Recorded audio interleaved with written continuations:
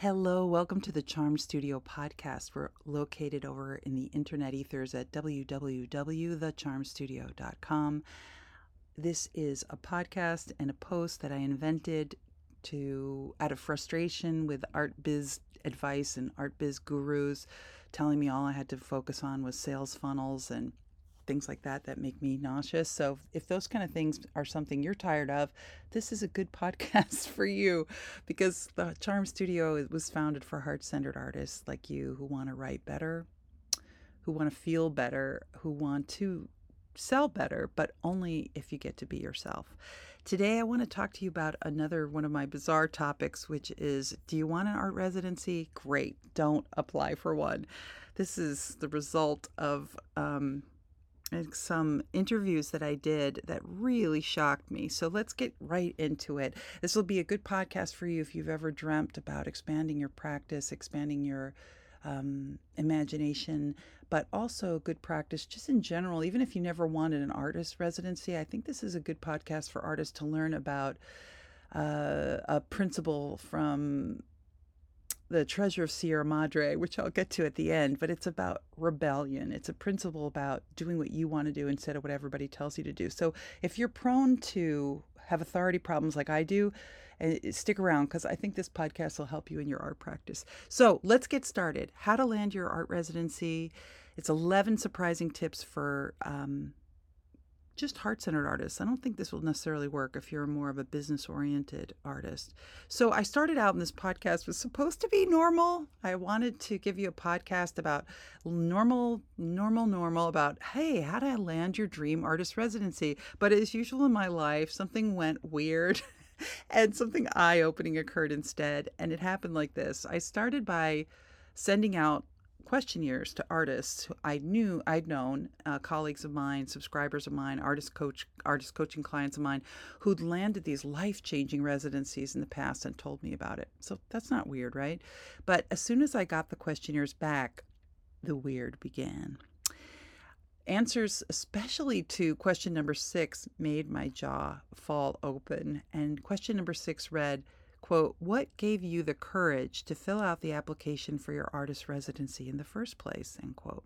So all the artists that I asked responded to the question with strange answers like, Thea, I wish I could give other artists advice, but I never use applications to get a residency. Or, Thea, I usually apply for residencies and I don't get them.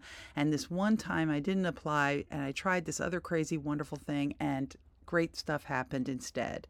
It just turned out that none of the artists I'd asked, none of them had sent in an application. None. And the artists also didn't do a bunch of other things that art business gurus insist we have to do to land things like residencies and, grants, museum shows, all that stuff. We're supposed to do a certain set number of things, which involves giant resume stuff. And these people didn't do any of that.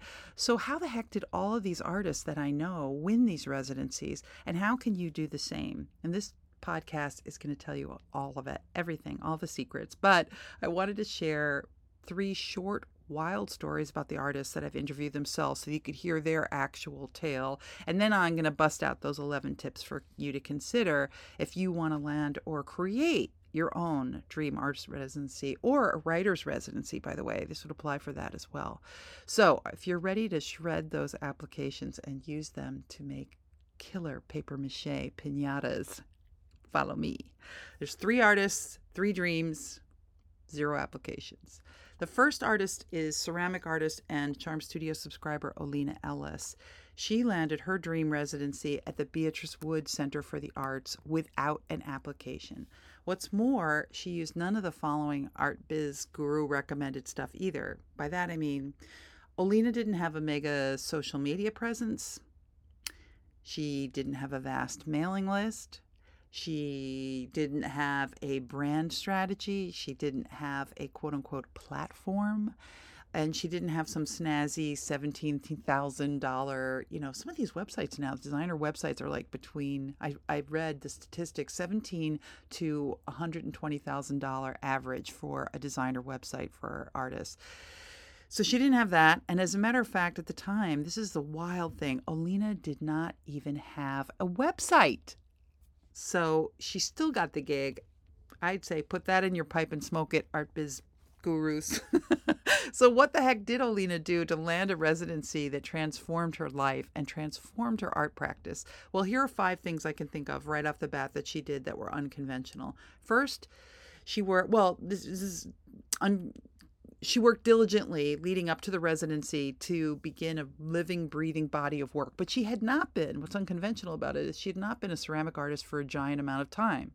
So she was starting to experiment with ceramics, and that's why she loved Beatrice Wood as one of her art heroes, because Beatrice Wood has a really unconventional, approach about art school and everything, and she just was kind of lived to be free and did what she wanted to do and experimented boldly and bravely. So the first thing Olina did was she did work diligently in ceramics, but it sure hadn't been for a long time. So that should be encouraging for you guys. If any of you are new and starting out, or younger or older, and have reinvented yourself lately, that there's plenty of room for people like that. Second, Olina decided she wanted a residency somewhere she could shine, but only if she could shine there by being her absolute, honest, authentic self. And doesn't that sound like something we'd all want to do as well? I do. Third, Ellis recognized the Beatrice Wood Center as a magical, vibrant place she was in alignment with ethically and creatively.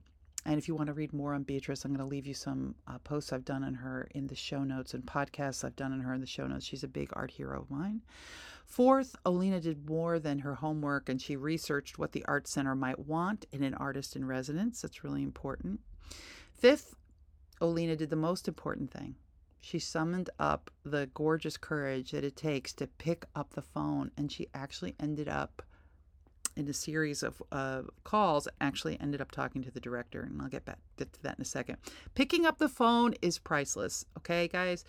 Why did Olina call instead of emailing? Well, as she told me, the Beatrice Wood Center for the Arts mentioned internships on their website, but nothing there about artist in residency programs, Olina told me. So Olina, who lives in Alaska, just went for it. She called to ask if they could consider her for a residency. And that was her plan, but nobody answered the phone, so she left a message. And then the director, Kevin Wallace, who's a wonderful guy, called her back. And Olina then told me, Kevin and I talked for a bit. He felt comfortable enough with me to set up a more extensive phone interview the next week. And after that call, he asked me to email him images of my work, which I did. And before long, he wrote me to tell me I got the residency. Olina was over the moon because she knew it was just going to be a real culmination of a dream. And before she knew it, she was also over the Pacific Ocean in a plane flying from Alaska to California to change her life.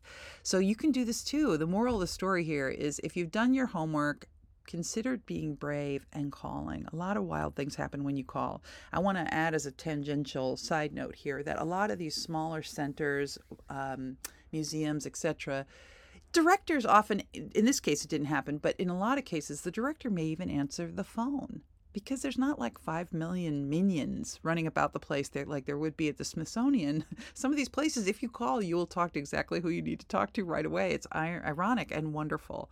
Okay, so let's get back to the idea that she did her homework. What do I mean by homework? Well, when Olina picked up the phone that day, she already knew a lot about the Beatrice Wood Center. She had studied that website, and guys need to do that too. You need to look at the mission of the museum or the institution, the park, whatever. And she knew even more about Beatrice Wood. She knew more about her life and her work. And because it's not rocket science, she knew this because it wasn't like a strategic art biz plan. Beatrice Wood was an art hero of Olina's from way back. And this brings me to a question that I have for you, the big kahuna question to ask yourself if you want to land your dream artist residency. You ready?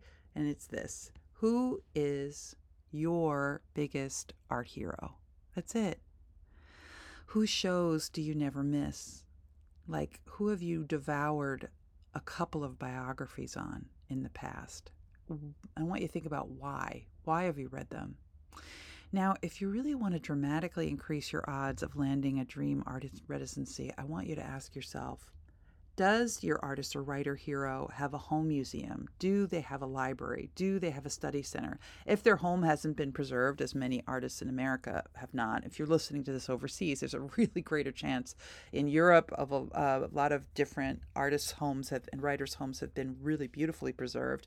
But if you're in the States, let's say my favorite artist that I would love to have a residency with is Joseph Cornell. His house is not intact, not a museum. But his study center and all his papers are located in Washington, D.C.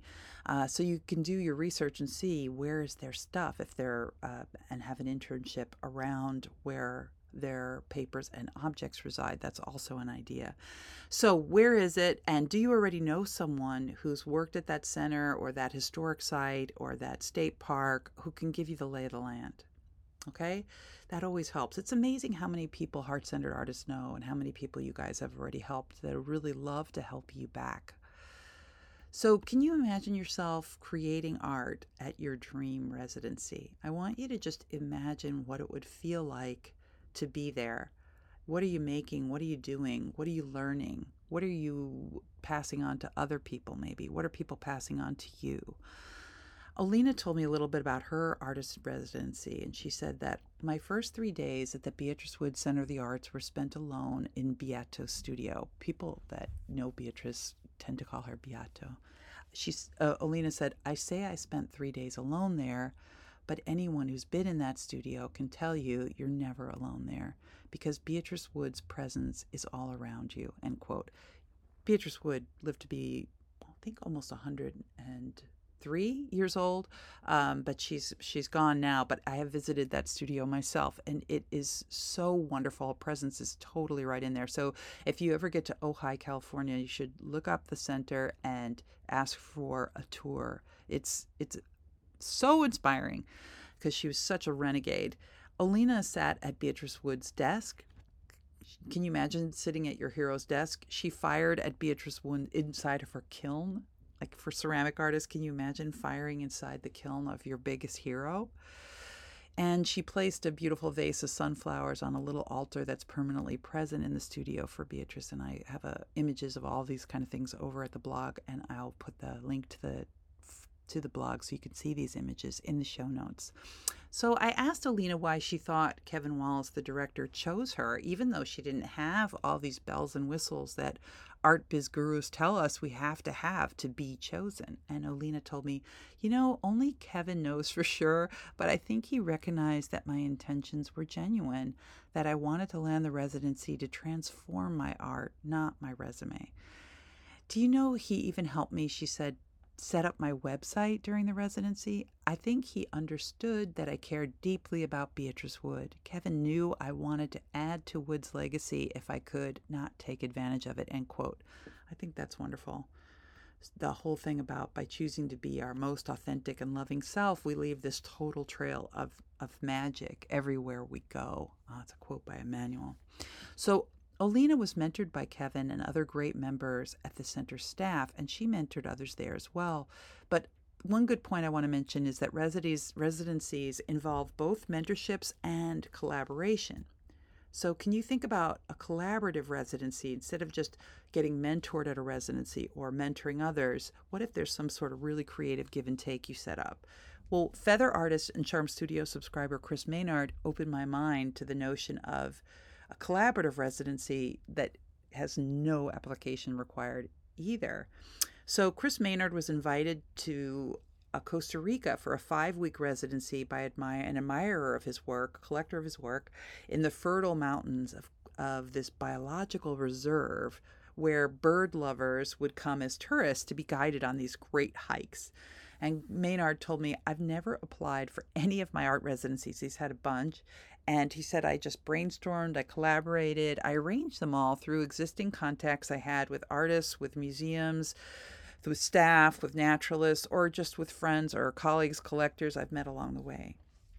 End quote. So in the Costa Rican residency, Maynard spent half his time getting to know the forest and half his time working with this local art school program and another program, which was a local women's art collective. Interestingly, Maynard said to me, we collaborated and I decided I wouldn't work with the women artists in the collective on how to make the art, but on a business of art, which is, end quote, which I think is so cool because Chris is great at the business of art. And so it was such a win-win for them. And those women were great at the making of their own art. So he helped them with what they needed. So 5 weeks in Costa Rica, and it turned out to be this wonderful thing. And it sounds so dreamy, right? It sounds so exotic. But I really learned from my interviews that as far as art residencies are concerned, small and local can be just as meaningful as big and far away, okay? So I want you guys to consider, how about a lovely local art residency? Your first dream residency or your 35th dream residency doesn't have to occur in another country. It doesn't even have to occur in another state. It can occur in your own county, as we say in America. You may find a magical opportunity right in your own backyard. And that's what happened to Virginia painter and Charm Studio subscriber Barbara Powderly. I have images of her work and Chris's work and Alina's work, which is all wonderful, in the show notes. You can jump on over and see it. Powderly had applied for a really competitive art residency in her big dream place, which was Shenandoah National Park. And she, like 1,000 other artists, didn't land that coveted position. And of course, logically, she was bummed out. She was a bit disheartened. But however, later in the year, she had this bright idea to try for a residency closer to home. So she had this local networking group that she attended. And she easily, from them, they easily just gave her the email and address of the director of a local park in her county. That's a lovely little gem called Lake Anna State Park.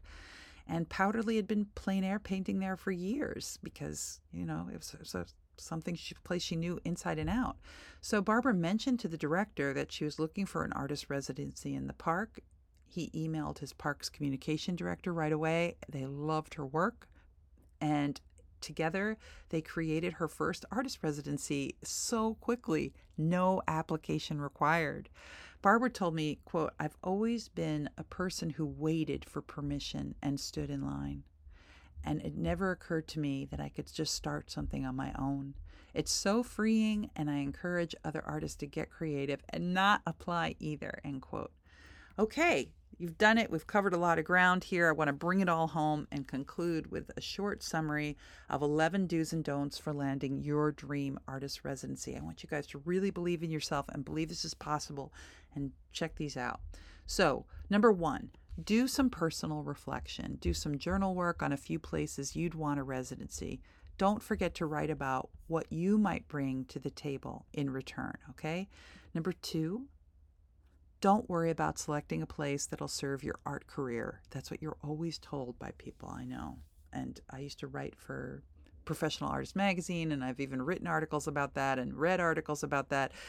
This is all for your art career. But don't pick a place that's going to serve your art career. Pick a place that'll serve your art practice. That's going to serve your art career more anyway, because if you become a better artist, if you become an inspired artist, you don't have to worry nearly as much about your career. I think that our careers suffer and our art suffers when we get pinned down and pressured by all this additional to-do list about spray and pray marketing. But that's a tangent for another day. I will rein myself in.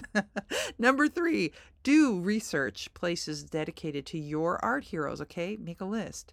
But don't pick a place, number 4, dedicated to your art hero if that place insists that you leap through bureaucratic rings of fire and send in a giant, snore-inducing resume. So if you love Van Gogh, and let's say there's just these major institutions dedicated to him, I would go pick someplace else. Pick a Van Gogh place that is maybe a small house where he stayed or something like that, as opposed to the major Metropolitan Museum of Art, or Van Gogh would just be really tough to get a residency with in particular, probably, and you could just find smaller, lesser known artists and try them. But you never know. I could say Van Gogh would be difficult. And I hope next week somebody proves me wrong and gets a residency connected with Van Gogh. I have a lot of subscribers in Holland, so please let me know if that's you, if that happens with you. Keep your possibilities open. Don't let me narrow down the prospects. Let's hit number 5, which is if you hit a snag, please don't give up. Just pick the next hero on your list and research them, okay? Number 6, don't forget to consider tiny museums, art centers, tiny libraries you love. Small is beautiful too. Number 7, if possible, do physically visit the place and say nothing. Just don't introduce yourself. Don't freak out. Just observe if these are the kind of people you want to help and be helped by. And in essence, you're going to audition them instead of having them audition you. This is a great technique, See if it's where you want to be and value yourself, okay? And then number 8, be like Olena and do pick up the phone, okay, when you're ready. Try to be your beautiful, curious, authentic self. And if nobody answers, leave a message. Number 9, I know that's terrifying. You might get rejected, and I want you to do it anyway. That's the to-do, is do it anyway. Because as a mentor of mine, Steve Chandler says, he's a coach for coaches. He says, yes lives in the land of no. Yes lives in the land of no. You have to go through all these no's and receive no's. But that means you're really close and you're in the land of no, and that's where yes lives. You can't get a yes unless you pass through your no's. Tip number 10. You've seen 3 examples today in the podcast here of artists who've employed courage and creativity and fun to create amazing residencies. So please do the same. Do use your giant imagination, and you'll be next. My subscribers and my listeners are so creative, and you guys have much better ideas than I would on this, on how you should do this. So I can't wait to see what you come up with. The last tip, number 11, is exotic and far off is great, right? It would be great to, go to other countries, other far off cities, Taipei, wherever. But as Nigerian poet Ben Okri wrote in his poem, don't neglect the gold in your own backyard, okay? So I lied. I have one last tip, and that is to make your own artist residency. I think it's the most important tip I have. You don't have to wait to be chosen. You can choose yourself. If you feel like a sheep, like milling about in a pasture full of countless other artist sheep, and you're just feeling like you're waiting to be singled out by some museum or some writer's workshop, why not do this? Make your own darn artist residency. No outside institution required. Even artsy.com, pretty institutional, but informative site, says, quote, remember, you can always start your own thing. Collectives can pool resources to support informal residencies, and there's a wide world of opportunities beyond what you can officially apply for, end quote. So my suggestion is fly solo, do it yourself. That's what I would do, being a hermit type. Or if you are more social, you can get together a bunch of like-minded women, like-minded men, and rent inexpensive cabins someplace beautiful in the high desert, in the mountains, in a city, wherever you want to go. Someplace that you find exciting, enlivening, and to write or paint there for a week or two. Or as one of my subscribers, Kristen, did, she went off for a few months on a bicycle trip with her partner just to do painting in France. So it's, a lot of you guys are in your 50s and 60s, and you've saved up a lot of money over time, and you can afford a certain period of time for a little bit of a splurge that'll change your painting life. And I think that's very well worth it. And there's lots of ways to do it super economically. Okay, so my last bit of advice is, not from all these hoity-toity museums or anything. It's from probably your dad, my dad's favorite movie, The Treasure of the Sierra Madre. And there's that quote, badges? We ain't got no badges. We don't need no badges. I don't have to show you any stinking badges. So I don't know if you guys remember that film, but I love that idea that now it's your turn. You don't need any badges. You don't need any resumes. You really can do this from your heart and connect with somebody else's heart. And your experience is really valuable. and it will serve others. And just remember that. I would love to know in the comments on the post itself. I'm going to leave a link if you've ever done an artist's residency. Would you like to? Where would it be? I'd love to know. If you need any help and you're writing a book, you can always check with me. Or if you're redoing your website and you need a coach, I'm usually pretty booked up lately, but once in a while I do have an opening, and you can always check in at www.thecharmstudio.com/writing coaching for artists. And I want to end with a quote by Franz Kafka in that vein. He said, "A book must be the axe for the frozen sea within us." Kafka. I love that. And a website can be the axe for the frozen sea within you too.